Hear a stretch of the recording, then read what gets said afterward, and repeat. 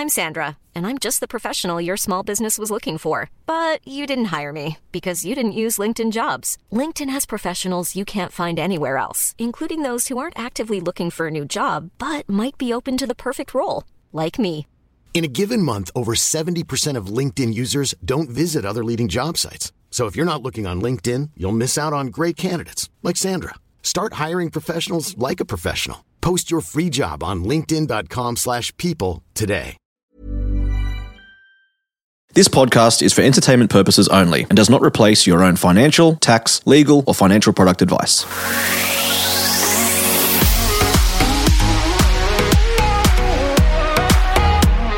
Hello and welcome to My Millennial Property. You're with John Pidgeon and I'm joined by, as always, Emily Wallace. How are you, Emily?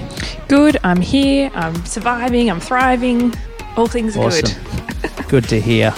Now, it's Olympics fever, isn't it? Is it ever? Actually, question for you, John. If you were an Olympian, like if you went to compete in the Olympics, what category would you be in? Category? Well, Glenn asked me this the other day, actually, on one of our other episodes, and I think I'd have to be a marathon runner, a triathlete, or a 100-metre swimmer. Okay, awesome. Now, I know I'm sort of sitting on the fence with a few there, but I just love the explosiveness of the 100-metre final. It's just so intense, and they are amazingly fast. Now, I'd be none of those, but I appreciate those athletes for what they are. What about you?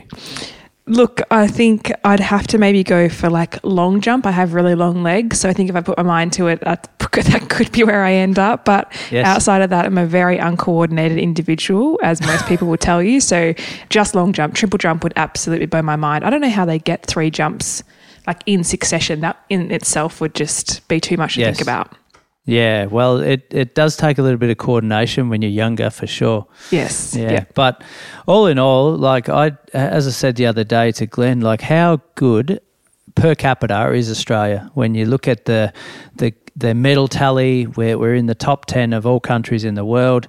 We're clean. We're running some awesome results, and looks as though it'll probably be the best ever. By the Australian team since it started back in Athens in, 1896 or something? Gosh, you know more about history than I do, but I know it was Athens, but I'm not sure what year. So we're not just banging on about Olympics because it's on at the minute. There's actually some relevance to this today for the property moguls out there. And we're talking about the huge announcement a few weeks ago to say that Brisbane has scored the 2032 Olympics, which is unbelievably exciting for anyone around Australia, but more importantly for anyone who lives in Vegas and surrounds.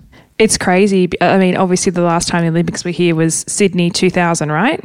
Correct. Yeah. Sid, Millie and Ollie, the mascots, this is about as much as I can remember at that Olympics. I'm sure they'll have something interesting this time round. But what news for Australia and more specifically Brisbane. There's a lot of excitement and there's a lot of media coverage that comes with this too in anticipation for it, which obviously we're going to unpack. But I think it's going to be a great episode. I'm actually excited because you have got some really interesting intel. You've spent a bit more time than I looking into this from a property point of view and what the impact may or may not be.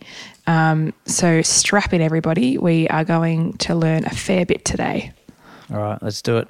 So, John, you ran a webinar recently about property and the Olympics coming to Brisbane, which obviously some would assume go hand in hand, a boom potentially in the market with the Olympics, or is that the case? And we're going to talk through what that could look like for 2032 and I guess maybe dispel some myths as well around what the Olympics could do to the market too. Yeah, you're right. Look, when it was first announced, property experts, media reps, chief economists, CEOs, everyone was out and about saying, look, Brisbane's going to thrive, property prices are going to double, et cetera, et cetera. So I just wanted to, because a lot of the time we see these high-level headlines that people turn into facts. We read the headlines like, oh, yeah, that must have happened, or this will happen, etc. And that we're at local barbecue, and all of a sudden it's become fact overnight. So just wanted to really, as I said, unpack this and just give some facts into what's happened previously when things like this have been announced, and more importantly, for those either investing in Southeast Queensland or are looking to, what we need to factor in. Yes. And I'm sure people who have recently bought there are thinking, oh, did I buy at a good time before this announcement came out? Oh, that's, could be good timing in the market for them. Who knows? Now, I mean, this might sound like a bit of a dumb question, and excuse my ignorance, but whereabouts in Brisbane will the Olympics actually be held? Do we know that yet? We do. Okay. It was advertised last week, I believe, and it's spread all over the shop. There'll be some in the Gold Coast, there'll be some on the Sunshine Coast, but majority of it will be in Brisbane. The Gabba, which is the main sporting precinct there, will get an upgrade. So there'll be a heap of money spent on making that an international venue, right. Which will be great for the Gabba going forward for AFL and anyone else who plays sport there. But generally when there's Olympics into a city like the Commonwealth Games was in 2018 on the Gold Coast, the venues are spread out quite a bit because you've got running tracks, you've got swimming pools, you've got lakes or beaches for any of the events. So it's wide and varied in terms of what goes on. It's just not one particular event. So generally speaking, it's spread out across. But I suppose it's looking at who's really going to benefit from it and why. Yeah.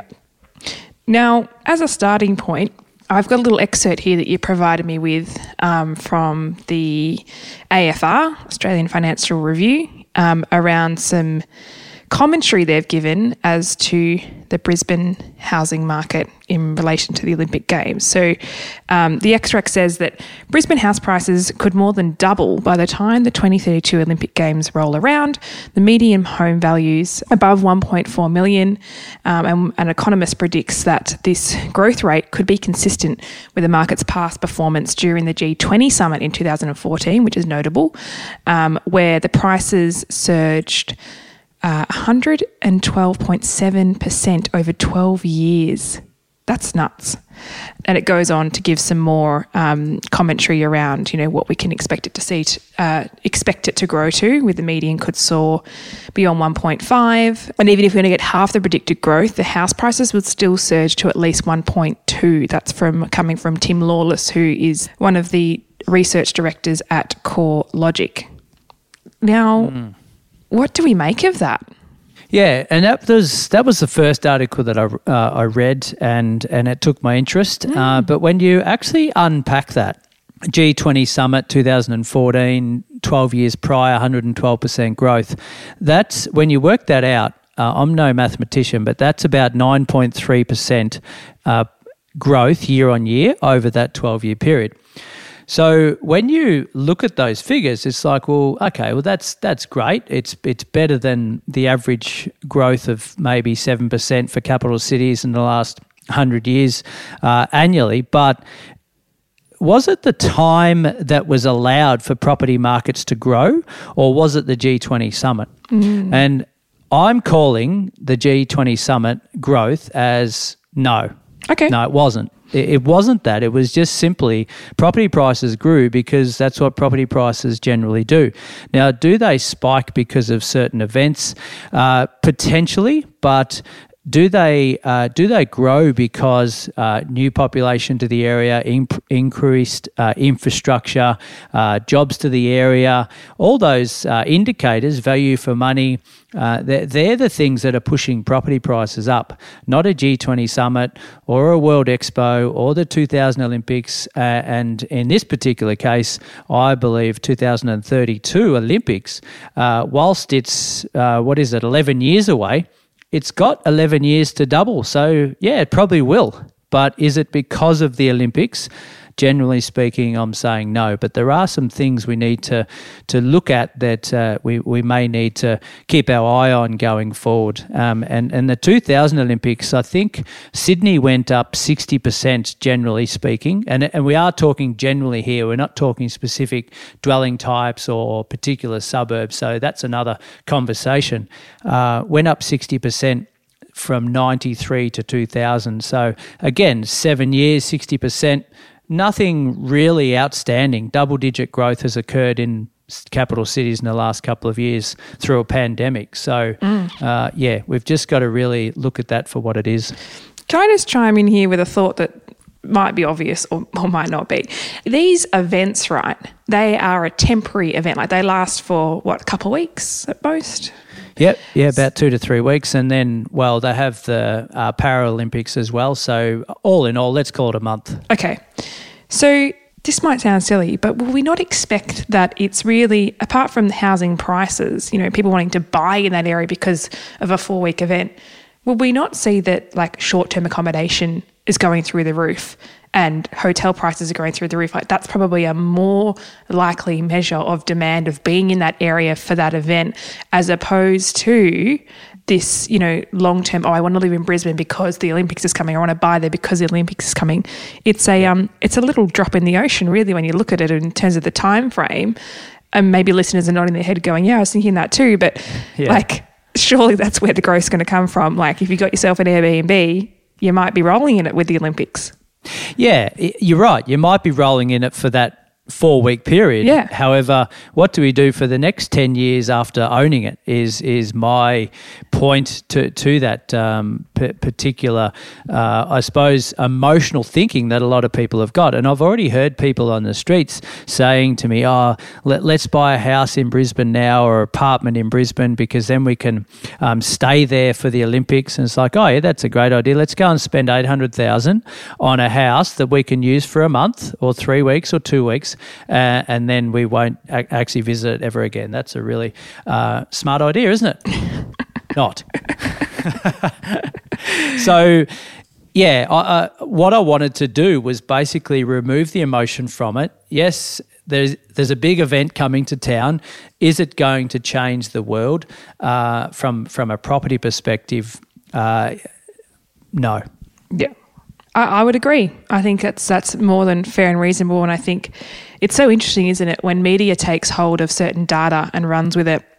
And the data is true. It's the context of the data that you need to know and the back end of it to understand and quantify it yourself, or even have us unpack it for you to understand. Like, it could be true, like it is true, property prices might see that sort of growth, but is it because the reason they're saying, or would it happen anyway? Yeah. Is it clickbait? Is it headlining to get people to buy newspapers, et cetera, et cetera?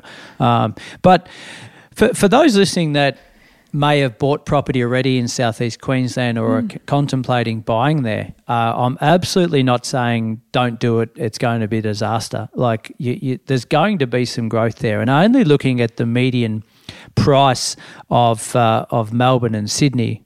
Just recently, like Sydney's sitting at around $1.3 million as a median house price. God, that hurts. Brisbane, March of this year, was sitting at $630,000. So usually when Sydney has a growth phase, Brisbane follows it to some extent. Now, it doesn't catch up to Sydney, but it definitely follows it because the Sydney siders think, it's too unaffordable. Where's the next biggest town in the country? Well, it's Brisbane. Okay, I'll go and buy in Brisbane and get a better yield than I can get in Sydney, blah, blah, blah. Mixed with the migration rate, moving into Queensland and what we call intrastate migration, which is moving within the state to another region. That's the highest in the country, moving to that southeast Queensland precinct. So it's got an amazing amount of indicators that suggest that there is some growth there that's going to be achieved. So definitely, if you've got property up there, I wouldn't be selling it anytime soon. And if you are contemplating it, understand that we've got to look at our own personal situation, but also what type of dwelling do we think is going to work up in that region as well. Yeah, most definitely. I think that's a very valid point. And interesting to note the medians. I mean, God, I don't know how people afford houses in Sydney anymore. That's just nuts, like nearing the 1.3 mark. Melbourne's, most suburbs of, inner Melbourne hit the $1 million mark. So 630,000 as a median in that area kind of makes sense why people are jumping on it, right? Because your money goes a lot further. And also, I mean, side note, weather-wise, Brisbane ain't bad. That's right. And that's what I outlined in the webinar the other day was it can't be underestimated that it's awesome weather up that way. And people buy with emotion, and especially, and shout out to all you Victorians, including yourself, Emily. Thank you. It does get pretty chilly down there in winter. So this is the biggest migration time of the year for Southerners is I've had enough of this winter again. I've had it for the last 20 or 30 or 40 or 50 years. Now's my time. I'm going to move north. So, there's don't underestimate the amount of emotion that goes into people's decision making, and having sun on their back is definitely an appealing part of that. Most definitely. Now, we're going to take a quick break, but when we do come back, we're going to get a bit more specific on what you need to consider when you are buying into an area outside of the fact, Brisbane situated with the Olympics there, and talk about, I guess, risk factors that we need to be wary of, things we need to avoid, and looking at overall growth. So we'll be back soon. If you're after personal financial advice, don't get it from a podcast. If you would like help based on your own personal situation, head over to sortyourmoneyout.com, click Get Help, and we'd be happy to introduce you to one of our trusted advisors. We also have a panel of trusted mortgage brokers we can connect you with to get you into your first home, an investment property purchase, or to review your current loan if you don't have a broker. Our panel of advisors, mortgage brokers, and accountants work with clients all over Australia so they can connect with you wherever you are. That's sortyourmoneyout.com and click Get Help.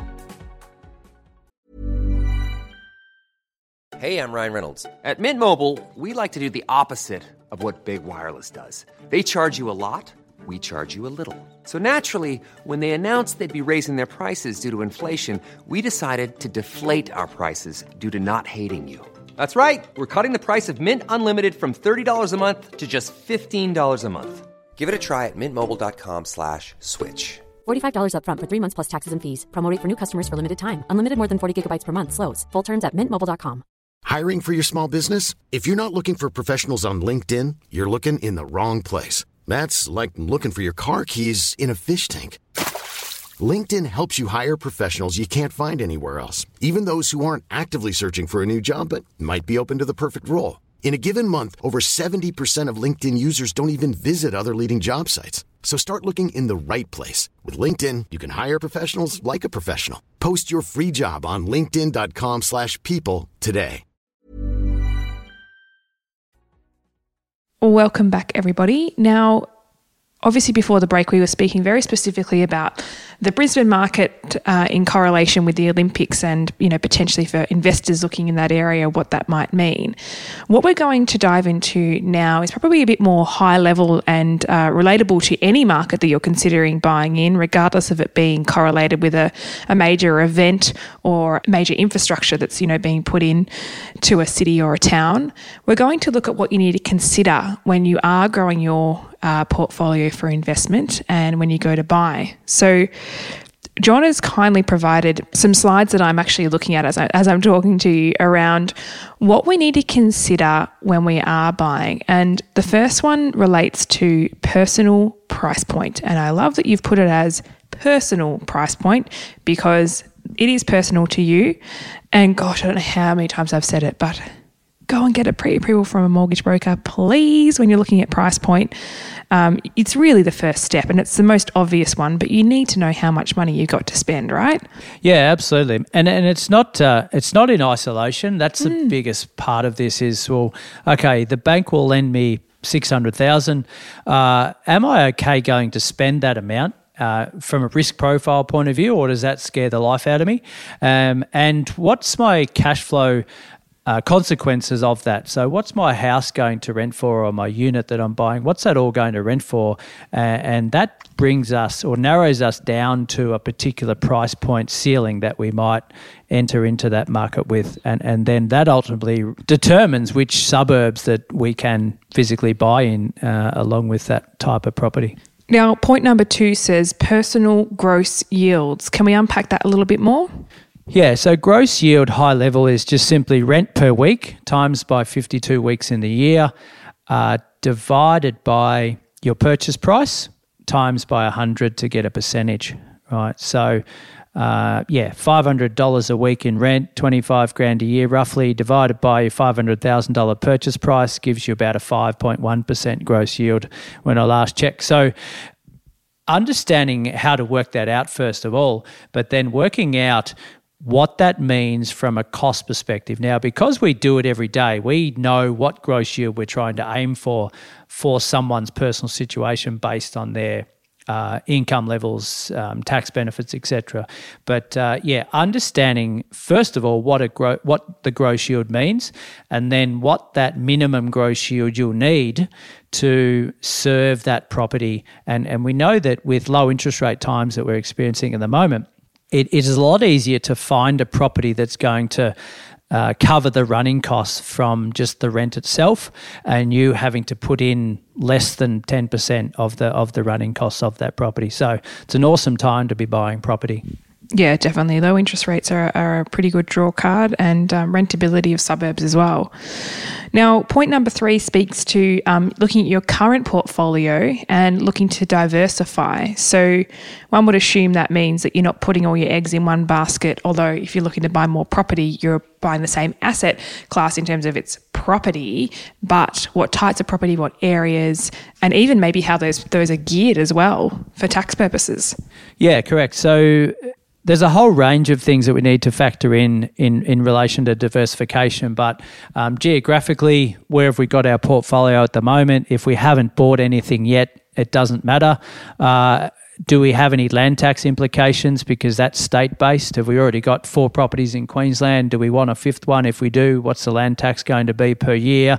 Is that going to be greater than the growth we're going to get to begin with? So looking at that and then understanding, have we got houses in our portfolio? Have we got just all 2-bedroom units? Do we need to diversify a little bit there?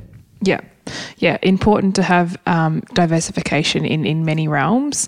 Now, that kind of leads into the 4th point, which is what dwelling type works. Now, presumably this does vary based on area and also based on your portfolio too. So property types, obviously, you've got apartments, you've got units, townhouses, houses, even land in some situations.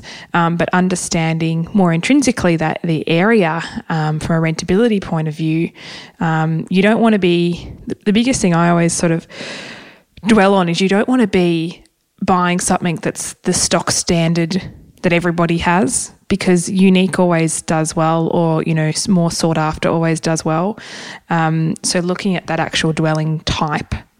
Yeah, totally. When we say dwelling types, we've basically got house, we've got townhouse, we've got units and or apartments. We have got duplexes, which is essentially 2 houses joined together. Mm-hmm. But we've got those options to begin with. Now, when we need to be really specific in that, and the price point doesn't determine what particular type we should be buying. So if we've got $600,000 to play with, as an example, we can buy a 3-bedroom house, or we can buy a 2-bedroom apartment in the city. Which one's going to give you the best long-term growth? And sometimes, well, not sometimes, all the times we need to look at what's the supply and demand in those particular areas that we're looking at buying into.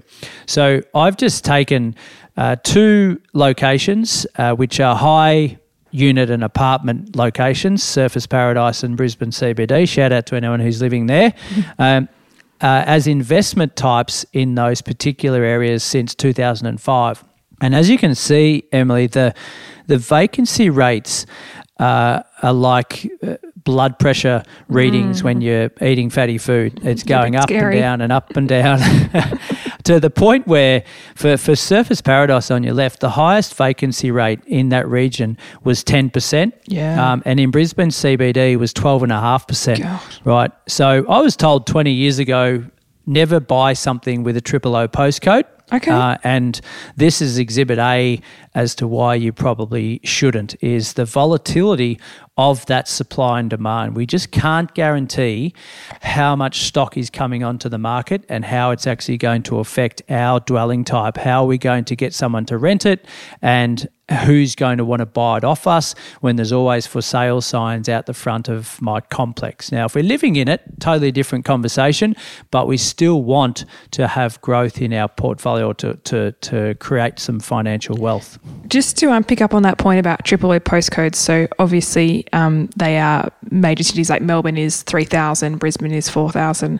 The other thing with that is to factor in is the construction that goes on in those areas as well. Like there's always a new high-rise going up. There's always cranes in the sky. That also obviously plays into the supply and demand equation. It's not just you're competing with what's there when you bought, you're actually now competing with more stuff being built, which if people chase shining and new, they might go for something that is newer rather than the property that you've bought. So definitely something to consider in those city regions. Yeah, correct. And what you were talking about before was, okay, let's get an apartment and Airbnb it and get the massive nightly rents, etc. Right? This is contrary to someone using that as an investment plan. So yeah, really understand what you want in your portfolio that's going to sustain long term and not be thinking about just that 1 month of Olympics in 2032. What a great month it'll be, though. It will be a good month. Hopefully the supply is not so high come 2032 if you own an apartment in the CBD. Definitely. So we've kind of, I guess, touched on there what we need to avoid, looking at oversupply. One thing we probably could delve a bit more into, but the high investor regions, I assume by that you mean areas that have a high percentage of investors buying into, right?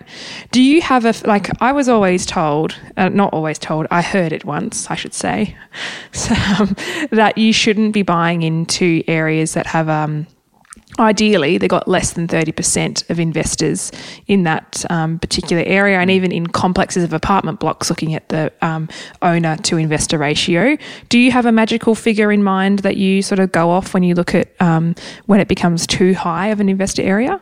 Yeah, look, ideally, I'm a bit more critical than that. I go to 80-20, so I don't want more than 20% investors in that particular region, that estate, that suburb, that complex. Now, when it's getting built, it is hard to guarantee, but you can, if you dig deep enough, find the answers to that and be reasonably accurate within a few percent. So, yeah, there are a lot of gated estates up in southeast Queensland that will actually not allow investors in there, and a few seep in amongst the cracks. So that might end up being a 90-10 ratio. That's what we're after if that's the type of strategy you're going in with. So yeah, those high investor regions are just, again, they always have a for lease sign out the front, always have a for sale sign. They always they just look inferior in the quality that's been built, and they also, in the event of houses, you might have cars on lawns and lawns not mowed, and it's just not as appealing as when you drive through a high owner-occ area where everyone's really meticulous about their lawns and their gardens and the way they present their house. House proud, that's for sure. House proud.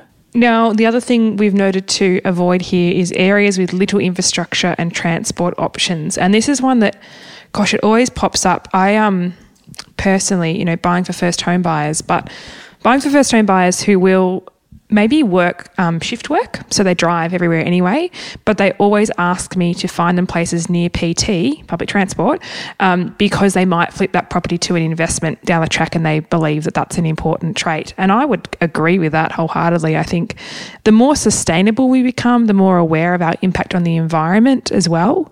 I feel like we're really coming to a generation where we're trying to access public transport or maximise that, as much as we can, which does play into the investment realm as well. Yeah, totally.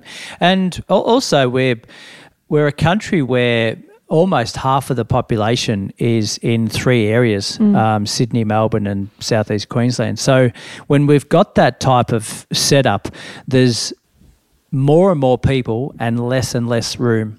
Right, so we need to be able to live in a life going forward where we can get by in these city centres without having access to a car or need for a car, so we don't have to find a park, etc., etc. So that means we want to be able to jump on a train, we want to be able to walk to the shops. So we just want things at our doorstep, but not an oversupply of what we're actually buying. And just on that sort of house versus unit. And full disclosure, I bought an apartment in Brisbane, not the CBD, but Brisbane some 8-9 years ago. And I've also bought a house in the meantime, and that house has performed far stronger than the apartment in that time. And I've got an example here that in the last 12 months, the house versus unit growth in Brisbane, there's a 58% difference. 13% houses were up, units are up 2% in the last 12 months. So, wow. So again, that the stats don't lie. It's just understanding what dwelling type is going to give you the best result based on that supply and demand. Yeah, that's some pretty interesting stats there. Sort of paints a very good picture of the difference, doesn't it? If you can afford to be in the housing side over an apartment in some situations, then looks like it might be a way to go. Now, just in closing, because I think obviously the second half of the podcast we've kind of gone a bit more high level into what more specifically, this is your intel, John, more than mine, but what we would look for when we're buying an investment property. Is there anything more that you want to add in, or any advice/suggestions that people should be considering when they're looking at an investment purchase, regardless of it being Brisbane or anywhere really in Oz? Yeah, look, we could go on for days as to what we need to look for. I think, as I said in the webinar during the week, I think it's really just looking at your personal situation and seeing what you can handle and what your strategy needs to be in terms of the running costs. So one of the big, the main reason why people sell property is because they can no longer afford it. Why is that? Well, they didn't factor in the running costs of that asset before buying into that asset itself, or they didn't factor in the cost of running their own life before doing that. So either way, they haven't done enough research in their own backyard before they actually decided to go and buy an asset. They've just simply gone to the banks. This is what I can borrow, realestate.com. Beautiful, that looks glossy. I'll buy it. Yeah. Now, just to point out, because quite a few listeners have reached out via Insta, they maybe booked a call. Just want to highlight, John is, out of the two of us, John is the investor guy. Like, he does investments, he buys investments, he's got a buyer's agency that does it. As much as I'm an investor myself, I don't actually have too much joy in buying investments for other people. They're two very different sides of the fence. So if you do need more, in-depth help, you can always book a clarity call with John to talk through scenarios. And he doesn't promote it enough, because I speak to people and I go, do you know John also does buyers advocacy and has an agency? And they're like, what? I never knew that. So Envisage Property is also John's company. There are links in the show notes to be able to have a look at what he does. Check him out. But certainly would advise you to strongly consider a clarity call so you can get a bit more in-depth wisdom from John himself. Sorry for clogging up your phone line, Emily. I think at a high level, that covers it for today. We're always looking to talk investments, properties, in all different ways. And I guess we always deliver information in a different way that people can understand. Hopefully something might click with you today that you've just not thought of before, and it's giving you something to consider in the future. But in summary, I think my takeaway from today, from hearing from you, John, is we need to research more behind the media articles that are put out there, these direct correlations between median house price growth alongside the Olympics is true, but it's not dependent upon each other, which is a valid point. Yeah, and when we talk about infrastructure, and I'll keep banging on about this, but when some type of infrastructure's been approved or some type of event's been approved, generally speaking, there is a little bit of a movement in property prices because, everyone's excited about it, the emotion rolls in, etc. And take, for example, a new road coming in, a new freeway, right? It's been approved. We can't see it for another 5 or 6 years, but it's been approved. You might see a little bit of a spike. The second time you'll see a bit of a spike again is when they start construction. Oh, actually, this thing's going to go ahead now. It's just not pie in the sky stuff. It's actually going to happen. Fantastic. So you might get a few more emotional buyers coming through then. And then obviously the last stage is when I can now drive on it and I can touch it, feel it, and this is pretty cool. By that stage, it's too late. Yeah. The infrastructure's already in, people are using it, and the local taxi Uber drivers are saying, oh, we should buy in here now because these roads are unreal. Right? Yeah, that's a very valid point. Those different stages of awareness, I guess, of people realising it's a good thing to jump on.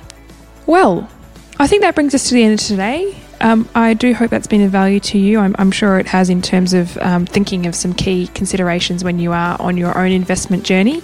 We will be back with you again next week for another episode, and we'll speak to you soon. Okay, bye. Bye.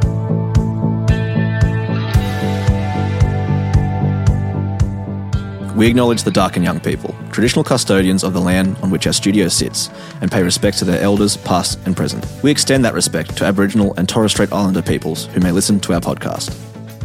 Taking your property journey to the next level starts with education. That's why we make this podcast, but we've also created online courses to equip you with the knowledge you need to take the next steps. I've created the Solvair Online Academy, open to both first home buyers and seasoned investors, where I share my tips and experience from 20 years in the property space. And I've created the Buying Coach, built from my experience as a buyer's advocate to demystify the confusion around purchasing property, particularly for first home buyers. Follow the links in the show notes to sign up and get started today.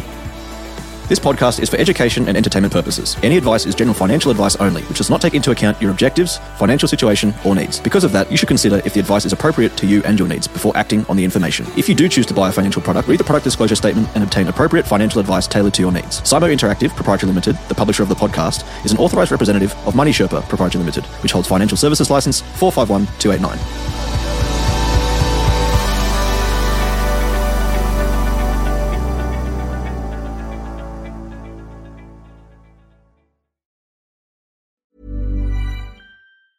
Mom deserves the best, and there's no better place to shop for Mother's Day than Whole Foods Market. They're your destination for unbeatable savings, from premium gifts to show-stopping flowers and irresistible desserts. Start by saving 33% with Prime on all body care and candles. Then get a 15-stem bunch of tulips for just $9.99 each with Prime. Round out Mom's menu with festive rosé, irresistible berry chantilly cake, and more special treats. Come celebrate Mother's Day at Whole Foods Market. Mom deserves the best, and there's no better place to shop for Mother's Day than Whole Foods Market. They're your destination for unbeatable savings, from premium gifts to show-stopping flowers and irresistible desserts. Start by saving 33% with Prime on all body care and candles. Then get a 15-stem bunch of tulips for just $9.99 each with Prime. Round out Mom's menu with festive rosé, irresistible berry chantilly cake, and more special treats. Come celebrate Mother's Day at Whole Foods Market.